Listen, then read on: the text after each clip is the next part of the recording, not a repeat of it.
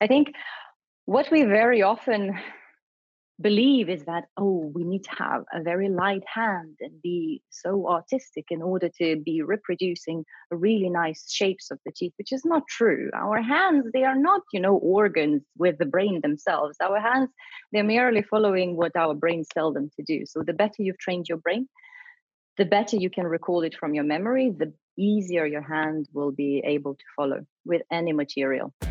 Welcome to the Protrusive Dental Podcast, the forward-thinking podcast for dental professionals. Join us as we discuss hot topics in dentistry, clinical tips, continuing education, and adding value to your life and career. With your host, Jazz Gulati. What makes your restorations look amazing? Well, the more natural they look, the better they will look. And I think to mimic nature, we need a really good understanding of anatomy. Now, this is something that we think we know when we qualify from dental school. Like, we know what a tooth looks like, right? But actually, it comes with a lot of practice and determination and actually knowing in your mind's eye what a tooth should look like. And that can be easier said than done. Like, we all know what a central incisor looks like. But until you appreciate that the gingival zenith, now that's the highest point of the gum, for example, is usually around about 1 millimeter distal, or that the mesial line angle is straighter and the distal line angle is curved. These little subtle pieces of information that will be the difference between getting a flat and lifeless looking central incisor versus something that looks really natural and really beautiful. And that's exactly why we have Jurgita on the podcast today. She is Anatomy Queen. We'll be talking about all things anatomy, how to make our restorations look better starting from tomorrow. What is the work that you need to do now to get to a stage that you're improving your anatomy? The Protrusive Dental Podcast I have for you is something I posted on my Instagram recently. I posted a case of deep caries. Now, it was a lower second molar and the patient had a wisdom tooth. So lower second molar, distal, very deep caries, the kind of thing that would ruin a Thursday afternoon, right? And it's basically very subgingival caries.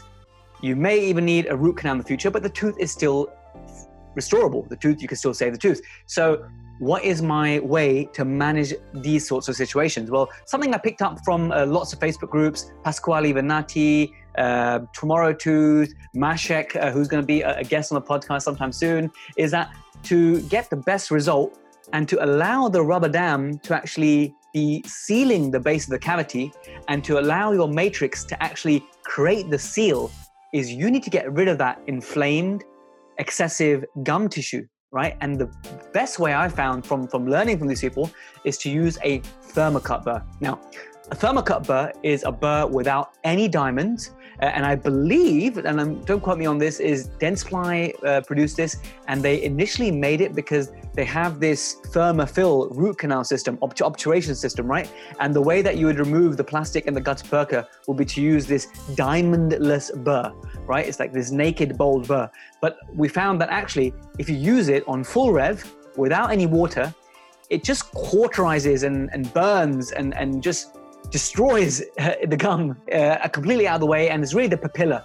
You get rid of the papilla, and now you can actually get the rubber dam to seat and create a seal, and now you can get that all-important seal with the matrix band because it's not constantly battling the papilla. You can actually get better wedging as well. So that's my protrusive dental pearl. Consider using the set of the thermocut burrs.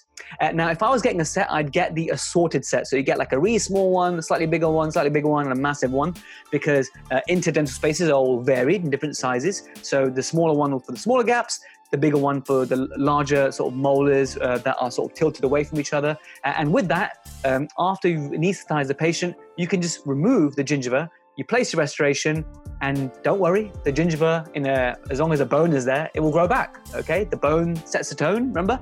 So that's my top pearl for you today. The other thing I want to say before we just jump into the episode is really a thank you to you guys. The last month or so, the podcast has really exploded. A lot of new people are discovering it. I'm getting lots of messages saying, hey, I've just found your podcast. People are binging it, which is like, wow, the most flattering thing ever. And I want to shout out Dr. Lincolnhurst, whom I don't think I've ever met before, but this guy has been so kind, polite, you name it. He went on this couple of Facebook groups and just without me asking him, shared my Michigan Splinters Overrated episode, and he just said so many lovely things. So, Lincoln, thank you so much for sharing and getting so much exposure for the podcast. I really appreciate it. So thank you to everyone who's continuing to support the podcast. I've got some great content lined up for you. Hope you enjoy this episode with Jurgita, and I'll catch you in the outro. How's your day been? Been all right. I've been off, been waxing the teeth, so amazing. Okay, cool. So you do. Oh, I'm great, thank you. Do you do your own wax ups? Well, no, not often.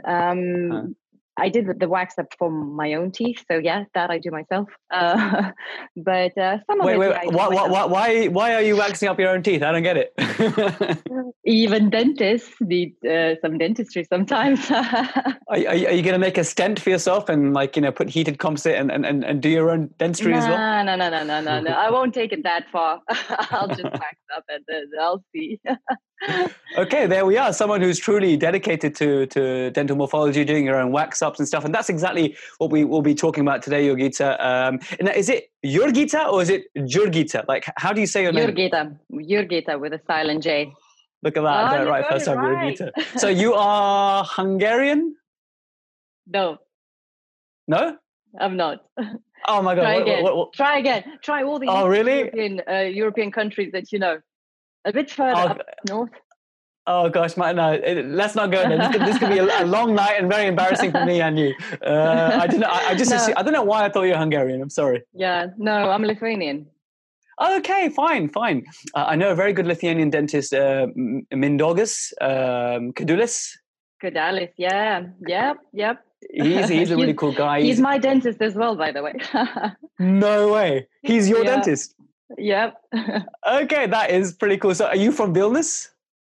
Yeah, I used to live there, yes. And I worked there for quite a while.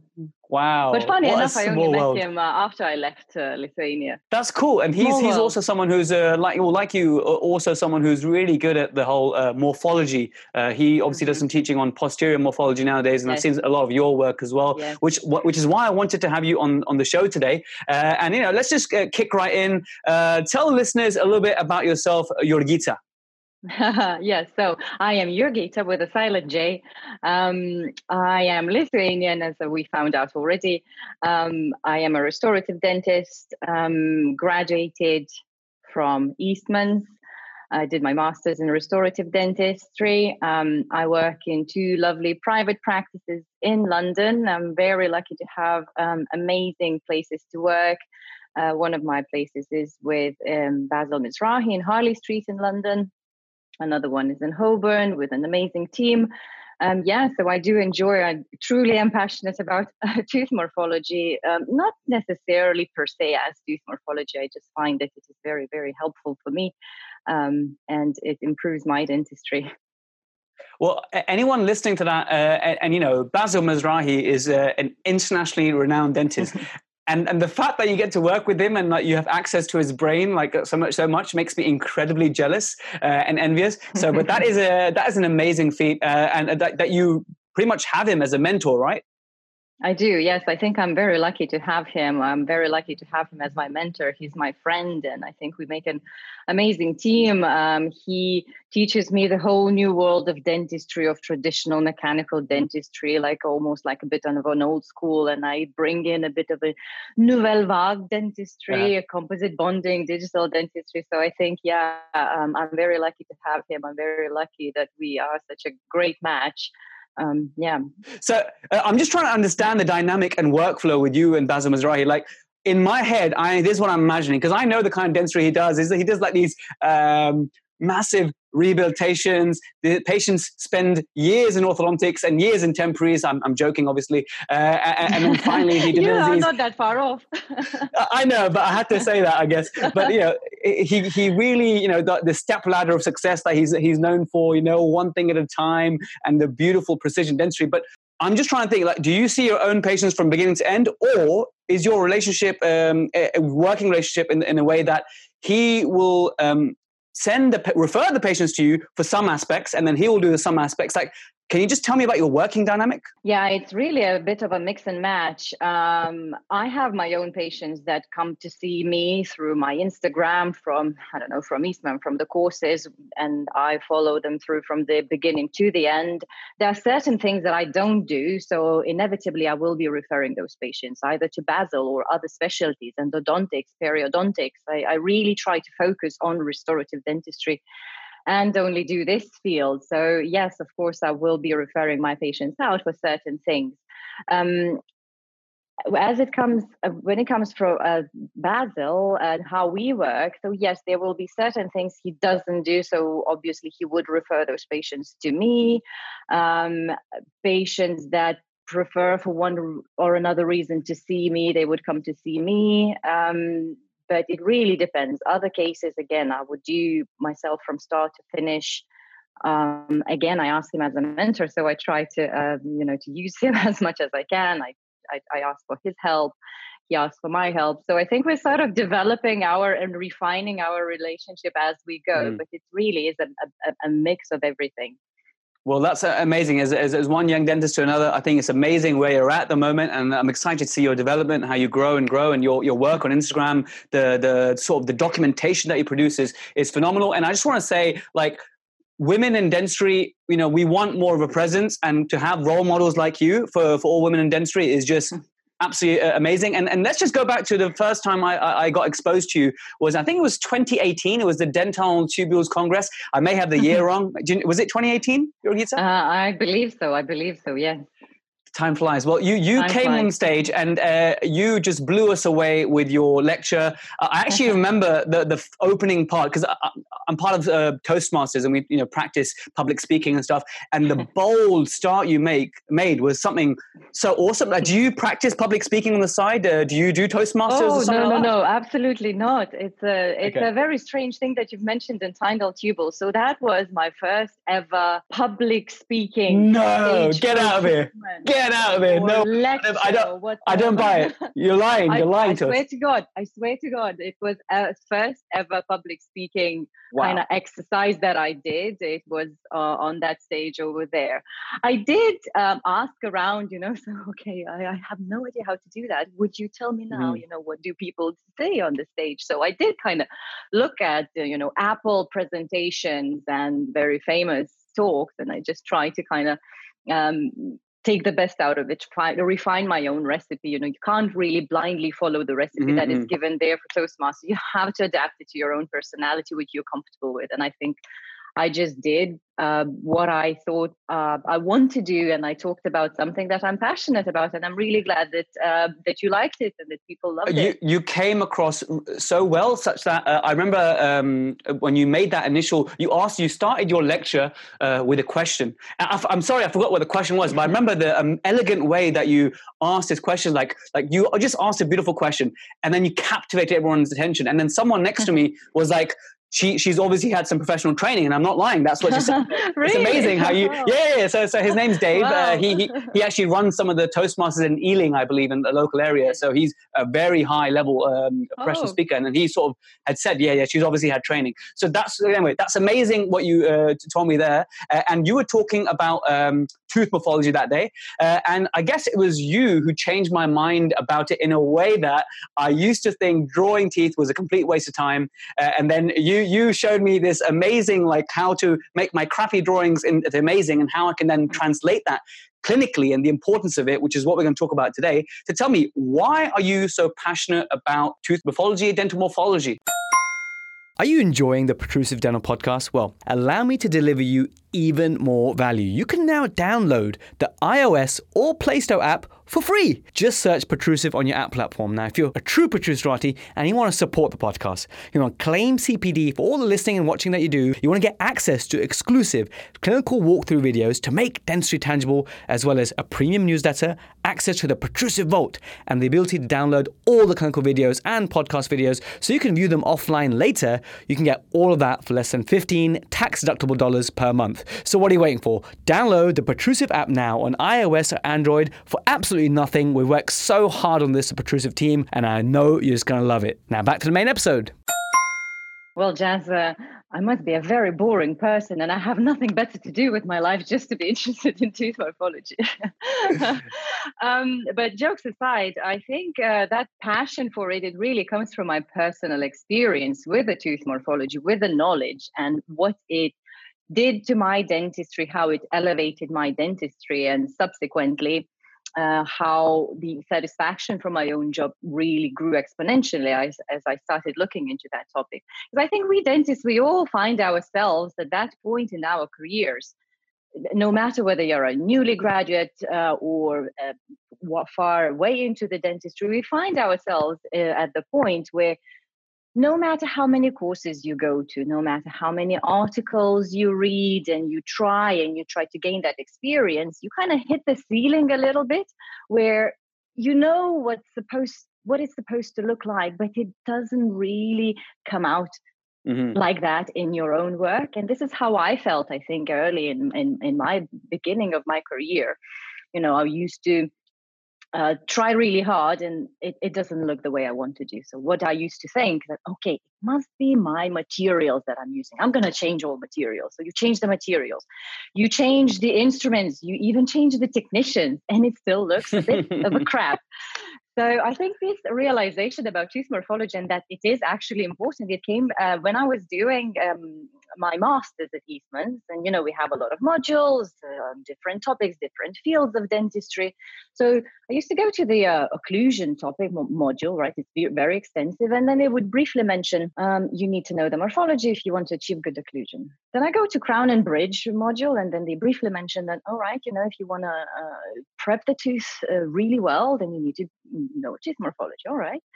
Then we start talking about treatment planning, and then they again emphasize how important tooth morphology is. And I was thinking, well, wait a second, what do they really mean that tooth morphology? What does it even mean, to know the tooth morphology? I know tooth morphology. I'm a dentist. I know the tooth morphology. And then I realized that, do I really? What kind of training did I get about the tooth morphology in my undergrad? This is where we get it, right? And I was thinking, yeah, okay, I remember when we were playing with the plasticine, that was way early in the dentistry training at the early days. And as far as I was concerned at the time, my priority was to be able to distinguish between the upper and lower premolar, right? And that's all I knew. I think that's how I came out. And then slowly, gradually, I started looking into that topic, reading different kind of books, playing with plasticine again, going to the courses. And I was amazed myself how it transformed everything, all my direct restorations, the treatment planning, the preps, the indirect restoration, everything, it transformed. And I think, oh my God, this is such a gap in dentistry. It's not actually being taught that well, and we do underestimate it. And I think that's how I grew it. And I wanted to spread the word and started to come up with maybe courses and integrate that into our teaching with Basil in our academy. So yeah, that's the story. Well, Yogita, you raise a great point, because I think you mentioned it. Like, as dentists, when we qualify, we feel like we know it because we should know it. It's something we should fundamentally know, and we feel we know it. But all dentists listening to this right now, unless you work with Basil Mizrahi, the next 5 patients you see in their mouths that you look at, just look at the morphology of the restorations, and then think to yourself, can we as a profession, and should we as a profession, be upping our game? Right. And I think yes. And I'm sure you definitely say yes to that. Where do you think we need to start? Like, where can we start if you want to up our game with morphology? Because I think you're totally right. If we improve our morphology, we improve so much more than just how good things look. So just tell us a little bit about how to get started and what else can benefit from better morphology. I probably will make a detour to answer that question, because I think what you mentioned it's exactly what it is. We dentists, we are a bit clueless, if I may be so daring, about morphology, and we are ashamed to admit that, after having done dentistry for like 15, 20 years, how can you not know the morphology?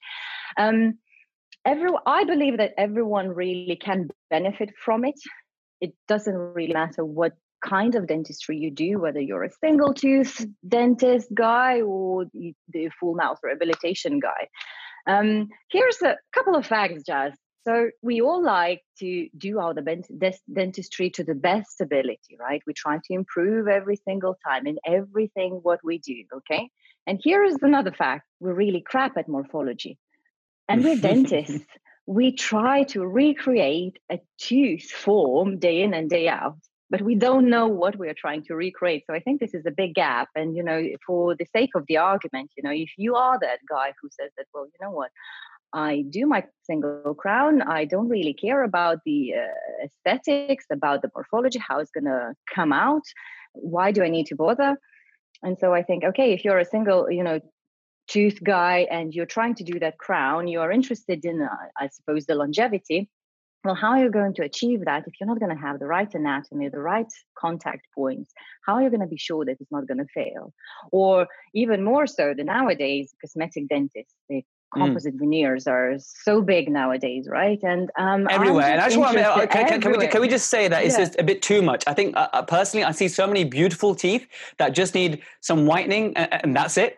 And I'm seeing composite being plastered all over. I guess if you're that dentist placing all these composite veneers, and of course your anatomy needs to be good. But what about and I'm sure it comes to this, what about the non-cosmetic dentist? What about the humble general dentist just working on posterior teeth? Is it as important for them to be really awesome with their morphology as long as things fit together? I think what you mentioned now is, and I'm really glad you brought this up. Everyone thinks that morphology is only concerns only cosmetic dentists or aesthetic dentists, which is very far from the truth. Now, just think about that.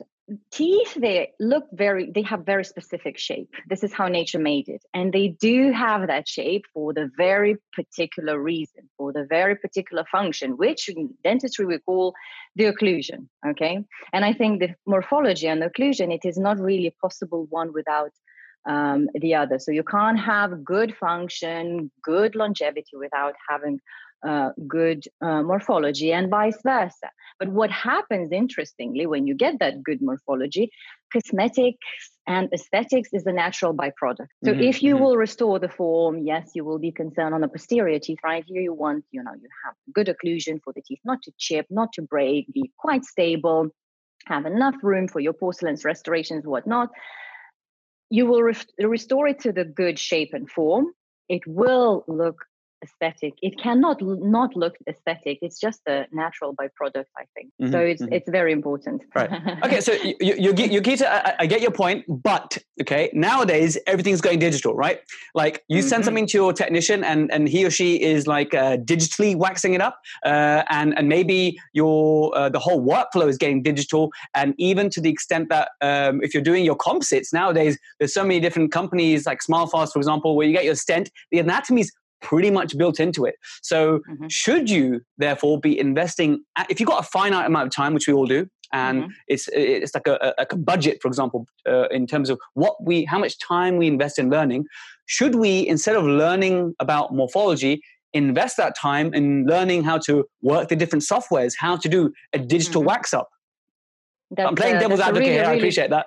Yeah, that's a really, really good point. And don't get me wrong, I love digital dentistry. And I have to admit, I'm quite early on and I'm quite on a steep learning curve. I'm trying to really catch the wave and ride it.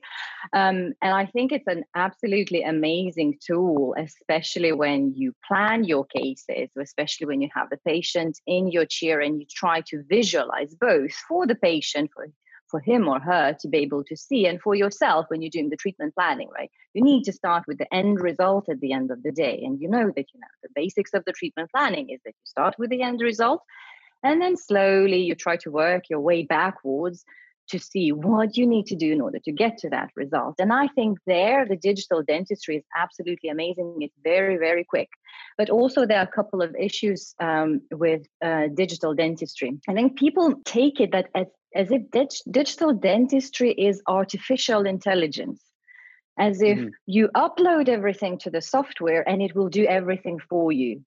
Well, at the moment, at this point in time, it's not artificial intelligence. It's still being used by human intelligence, which means that there is an actual person, whether it's going to be you or dentist or the technician, it's an actual person who's going to sit behind that software and is going to pull out these tooth morphology libraries, and he's going to upload that and select the form that fits to that patient, will adjust that form in order for the occlusion to be well and functional, etc. So you still need the human power and you still need to have that knowledge. So let's say you can solve that just by exporting everything to the lab, and the digital technician will send you back the models. You can do your mock-ups, etc. Now, imagine what happens if technologies don't get everything right. There is an actual human being in your chair. Now, the tooth morphology on its own, without other smile components such as the face, the lips, the gingival components, the skeletal patterns, means nothing, right? So you're going to try everything that digital software produced for you, and you'll see that, you know what, that doesn't look right. So if you don't know the morphology, how are you going to tell the software change this or change that? It's not the artificial intelligence. You need to have the power for in order to use the digital technology. And I love how Paulo Cano once said, and Paulo Cano, if you know, he's a brilliant dentist from Brazil who wrote a beautiful book about tooth morphology, and he's now very big on digital workflows from start to finish, using everything, and he does those cases absolutely beautifully. So I really loved how he once said that digital dentistry and all those softwares and tooth libraries, they are not going to let you to jump and skip the morphology completely, but they will allow you, those softwares will allow you to achieve that end result quicker. And me personally, what issue I have with digital dentistry at the moment is it's bloody expensive. If you want to have a full access to all the libraries, to use all the tools that they have, it's enormous money at the moment. Obviously, that is going to change at some point, but at the moment, as it is now, it's quite expensive. So I probably use it at the beginning for the treatment planning, but then I end up using quite a lot the analog stages, and I am in control still. It's not the software that's in control. I am in control, and I know what fits, whether it was selected right. So yeah, digital dentistry, it's great. It's got a huge potential. You'll still have the human being in your chair, and you'll need to know how to apply that knowledge. And digital dentistry also is everything to do with the indirect restorations. What about the direct ones? Who's going to tell you, how to sculpt the tooth when you do everything directly? So, yeah, it's useful. It has its place, definitely, but it can't replace human brain. Two things I want to add to that. One is, for example, if you're using some of these like stent systems like SmileFast, for example, what if they come in with a chipped tooth one day? You don't have a stent. You need to know the line angles. You need to know all that sort of stuff. So you need to have those skills with you. So that's the whole direct thing. And the other one, I guess, and a comparison to what you said about if a technician is selecting from like a skin or a template of an occlusal morphology, he still needs to know his morphology to choose which is the best one for that scenario. And I guess the best comparison would be for those of us who do Invisalign, the outcome simulator is an outcome simulator. It's not the human. And how many errors do we see from the outcome simulator doing these ridiculous movements, which are just not possible in biology? So we have to respect that. AI, just like you said, is AI, and you still need that human expertise. So this leads nicely to the next question, which is, if I want to improve my morphology, what's the first thing I should do? What are some practical, tangible tips you can give to the listeners about improving their morphology today? Right. So there's no easy way to do that. I can assure you, it's a big disclaimer now. There is no easy way to learn the morphology. It requires a lot of effort. It's quite time consuming. And I know I'm a dentist, and I know how we love, you go to the course on a Saturday, you come back on a Monday, and you want to apply everything that you've learned, and you want to charge for this. So here's the thing with the morphology, it's not going to happen. Instead, it's the knowledge that you're going to be able to apply to every field of the dentistry that will massively improve the quality of your dentistry. Obviously, better quality of the dentistry, the happier patients are, the happier you are yourself, the happier the patient, the more patients you get, then you start earning a little bit more. So it's quite a slow process. However, I'm a firm believer that everyone is capable to learn that if you give them a recipe. So the way I teach the morphology is, it's not that I'll explain you how the upper left 6 is, and then you're going to go back to the practice and repeat it. I think there is a protocol that not needs to be followed, but it's better to follow in order to be more efficient. So the way I teach it consists of 3 steps. First, it's stupid simple, actually. First, you need to have the knowledge, meaning that you need to visualize the morphology. When you look at a particular tooth, you need to understand what is it exactly that you're looking at. We have to understand one thing, that our eyes are only going to recognize those features of the morphology that our brain taught us to see. As if, well, imagine very simply, if I know Brad Pitt and I bump into him on the street, I'm going to be, oh my God, I bumped into Brad Pitt, yeah? And then if I don't know Brad Pitt, I've never heard of him before, I can bump into him 3 times a day. It will not make a difference for me, right? So it's the same with the morphology.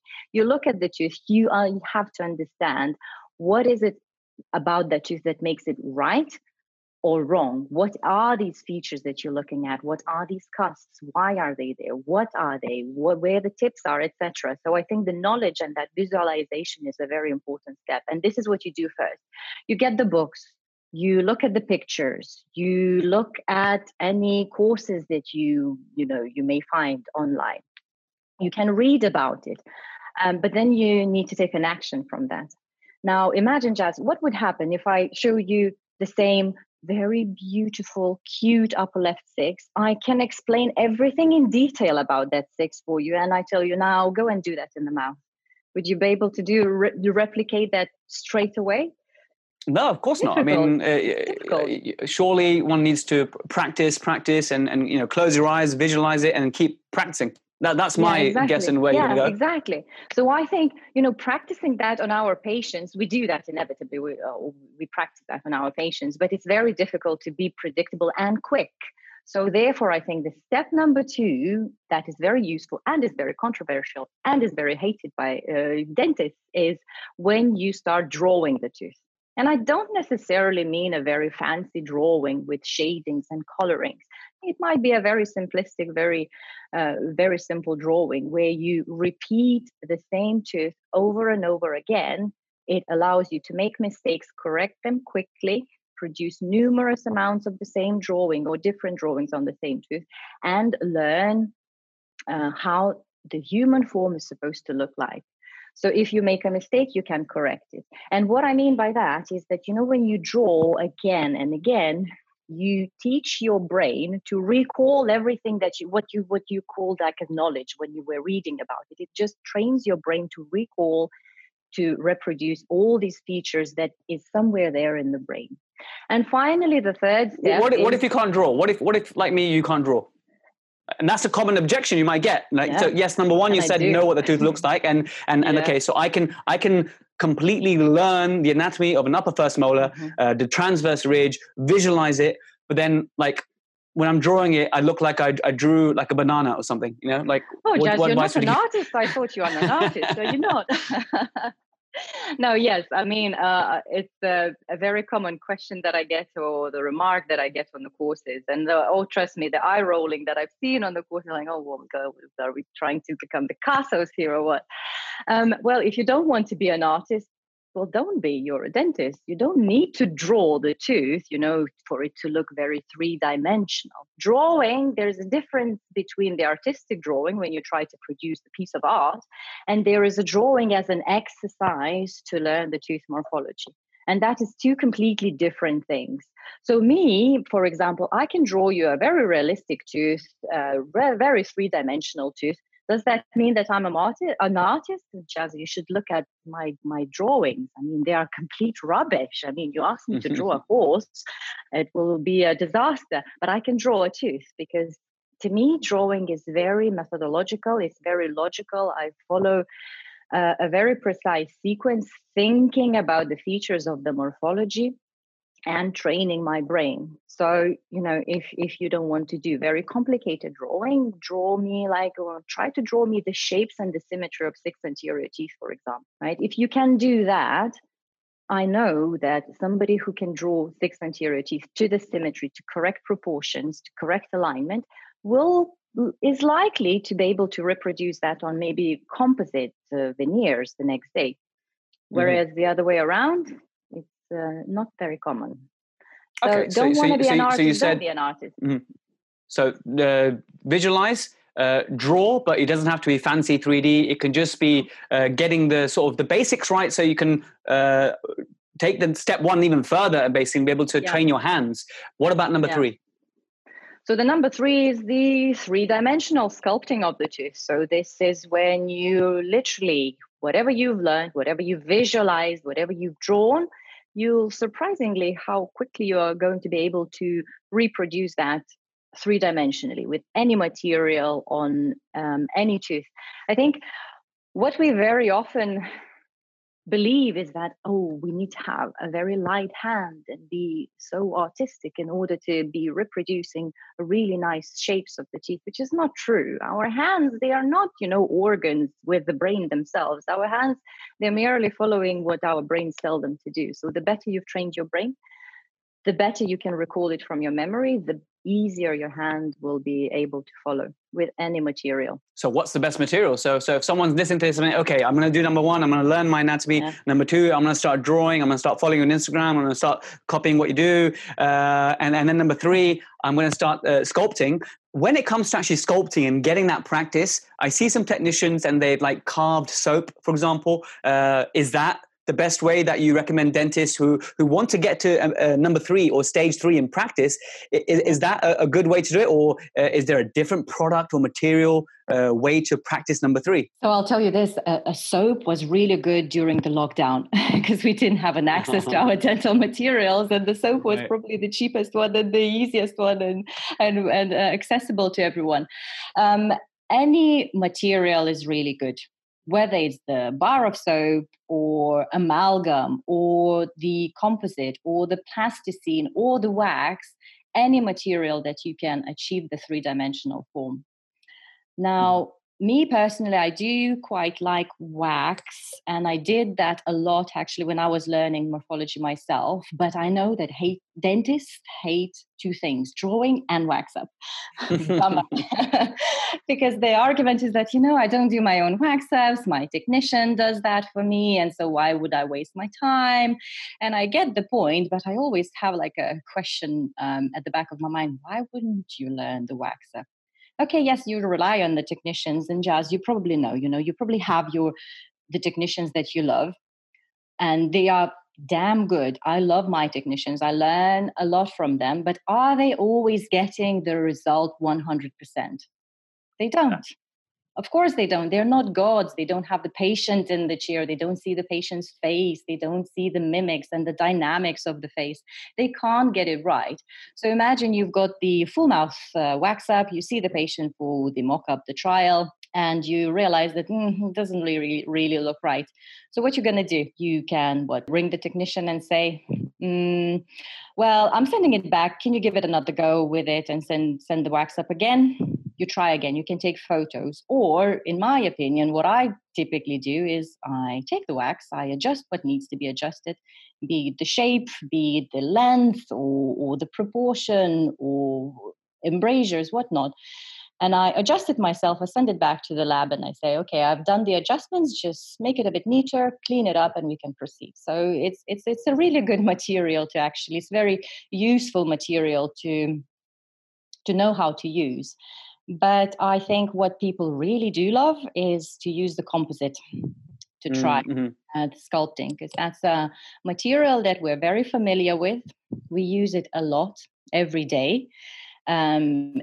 You can use it in small increments. You can trim it. You can add. You can subtract. It's a really versatile material, and I think this is the reason why I came up with this kind of idea to organize a course where I teach morphology and composites on the same course, and I teach the composite, everything you need to know about composites, like layering, etc. But I also teach the morphology and morphology through composites, and I think it marries so well. Everyone is so used to that. Results are great, and you learn a lot about composites. You can apply that straight away in the practice, and it's easy. Honestly, in my personal opinion, I think that our composites, especially when it comes to the anterior teeth, they look as good as your morphology is. You can be layering left and right, but if you are not going to finish it right to the morphology, it's not going to be right. I'm just visualizing practicing that stage 3, and I agree with you. I think composite makes so much sense, and I'm glad that's how you teach it. It's just hands-on, something we're very familiar with compared to the wax. But I'm just thinking, as a dentist, we're always usually doing additive stuff, right? Where we're adding increments of composite. So for me, I mean, if I'm going to be practicing my composites, the bar of soap doesn't appeal to me as much because the soap is reductive. Do you think if you completely miss the reductive techniques and you only focus on additive, is that okay? Or do you think to train the mind, you need to be able to practice the third element with both additive and reductive to be as good as you? You're quite right. Additive and subtractive techniques, they are quite different. And I think when it comes to the bar of soap, it doesn't really matter. The purpose of the bar of soap is to train the morphology, meaning is that you are going to try to sculpt the shape, the cusps, the fissures, tips, the marginal ridges in the right place. It's going to take time. It's going to be time consuming. Now, subtractive in the mouth, it's way more difficult. And what is the next material that is subtractive in the mouth that we use clinically? It's the amalgam. Now, have you tried to sculpt the morphology from the amalgam? It's really, really difficult because what you do, you overbuild the tooth first, and then you use very flat instruments to sculpt a very delicate, rounded morphology. So it's extremely difficult to produce naturally looking, convex surfaces with an amalgam. So therefore, the additive techniques, such as composites, they are way more probably easier for us dentists. Now, having said that, when I say additive techniques, is the composite always purely additive material? Most of the time it is, yes, but then you need to do the occlusal adjustment. Then you need to do the finishing where you really try to flow through, the primary morphology, the secondary morphology, the tertiary morphology. You still end up subtracting.